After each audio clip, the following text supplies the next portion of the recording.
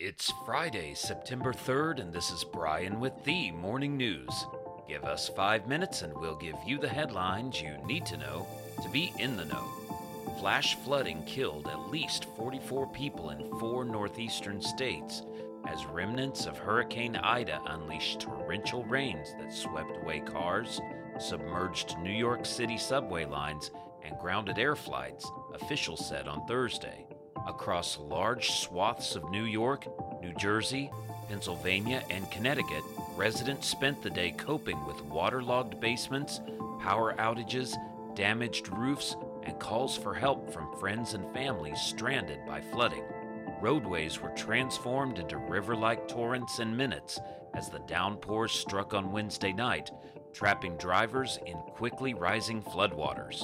Scores of vehicles were found abandoned on area roadways Thursday.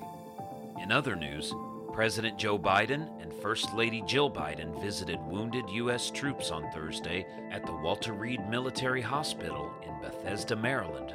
His visit comes days after Biden participated in the dignified transfer at Dover Air Force Base in Delaware of the remains of troops killed in action on the Kabul airport during the chaotic U.S. withdrawal from Afghanistan.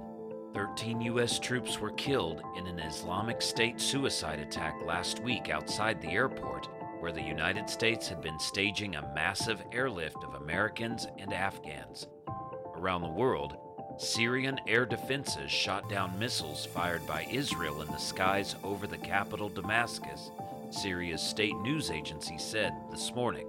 The Israeli enemy carried out an air aggression from the direction southeast of Beirut, targeting some points in the vicinity of the city of Damascus, a Syrian military source was quoted as saying in a statement published on state television. Syrian TV showed scenes of air defenses shooting at targets over the city.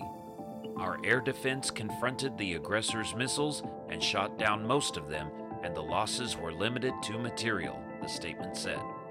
Back in the U.S. traffic deaths in the first quarter of 2021 rose by 10.5% over last year, even as driving has declined, the government's Road Safety Agency reported Thursday.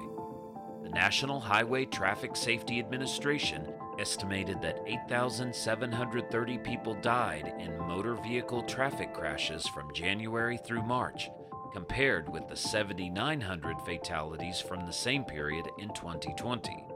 The increase in traffic fatalities is a continuation of a trend that started in 2020.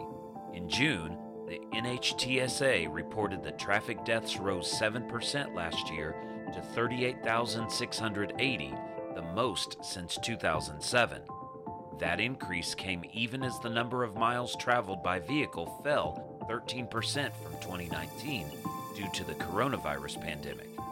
The NHTSA said drivers continue to exhibit risky behavior on the roads, including speeding, not wearing seatbelts, and driving under the influence of drugs or alcohol.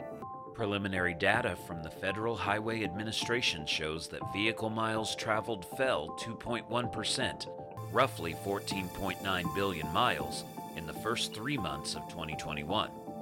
The agency estimates that there were 1.26 deaths per 100 million vehicle miles traveled in the first quarter this year, compared to a rate of 1.12 deaths for the same period in 2020.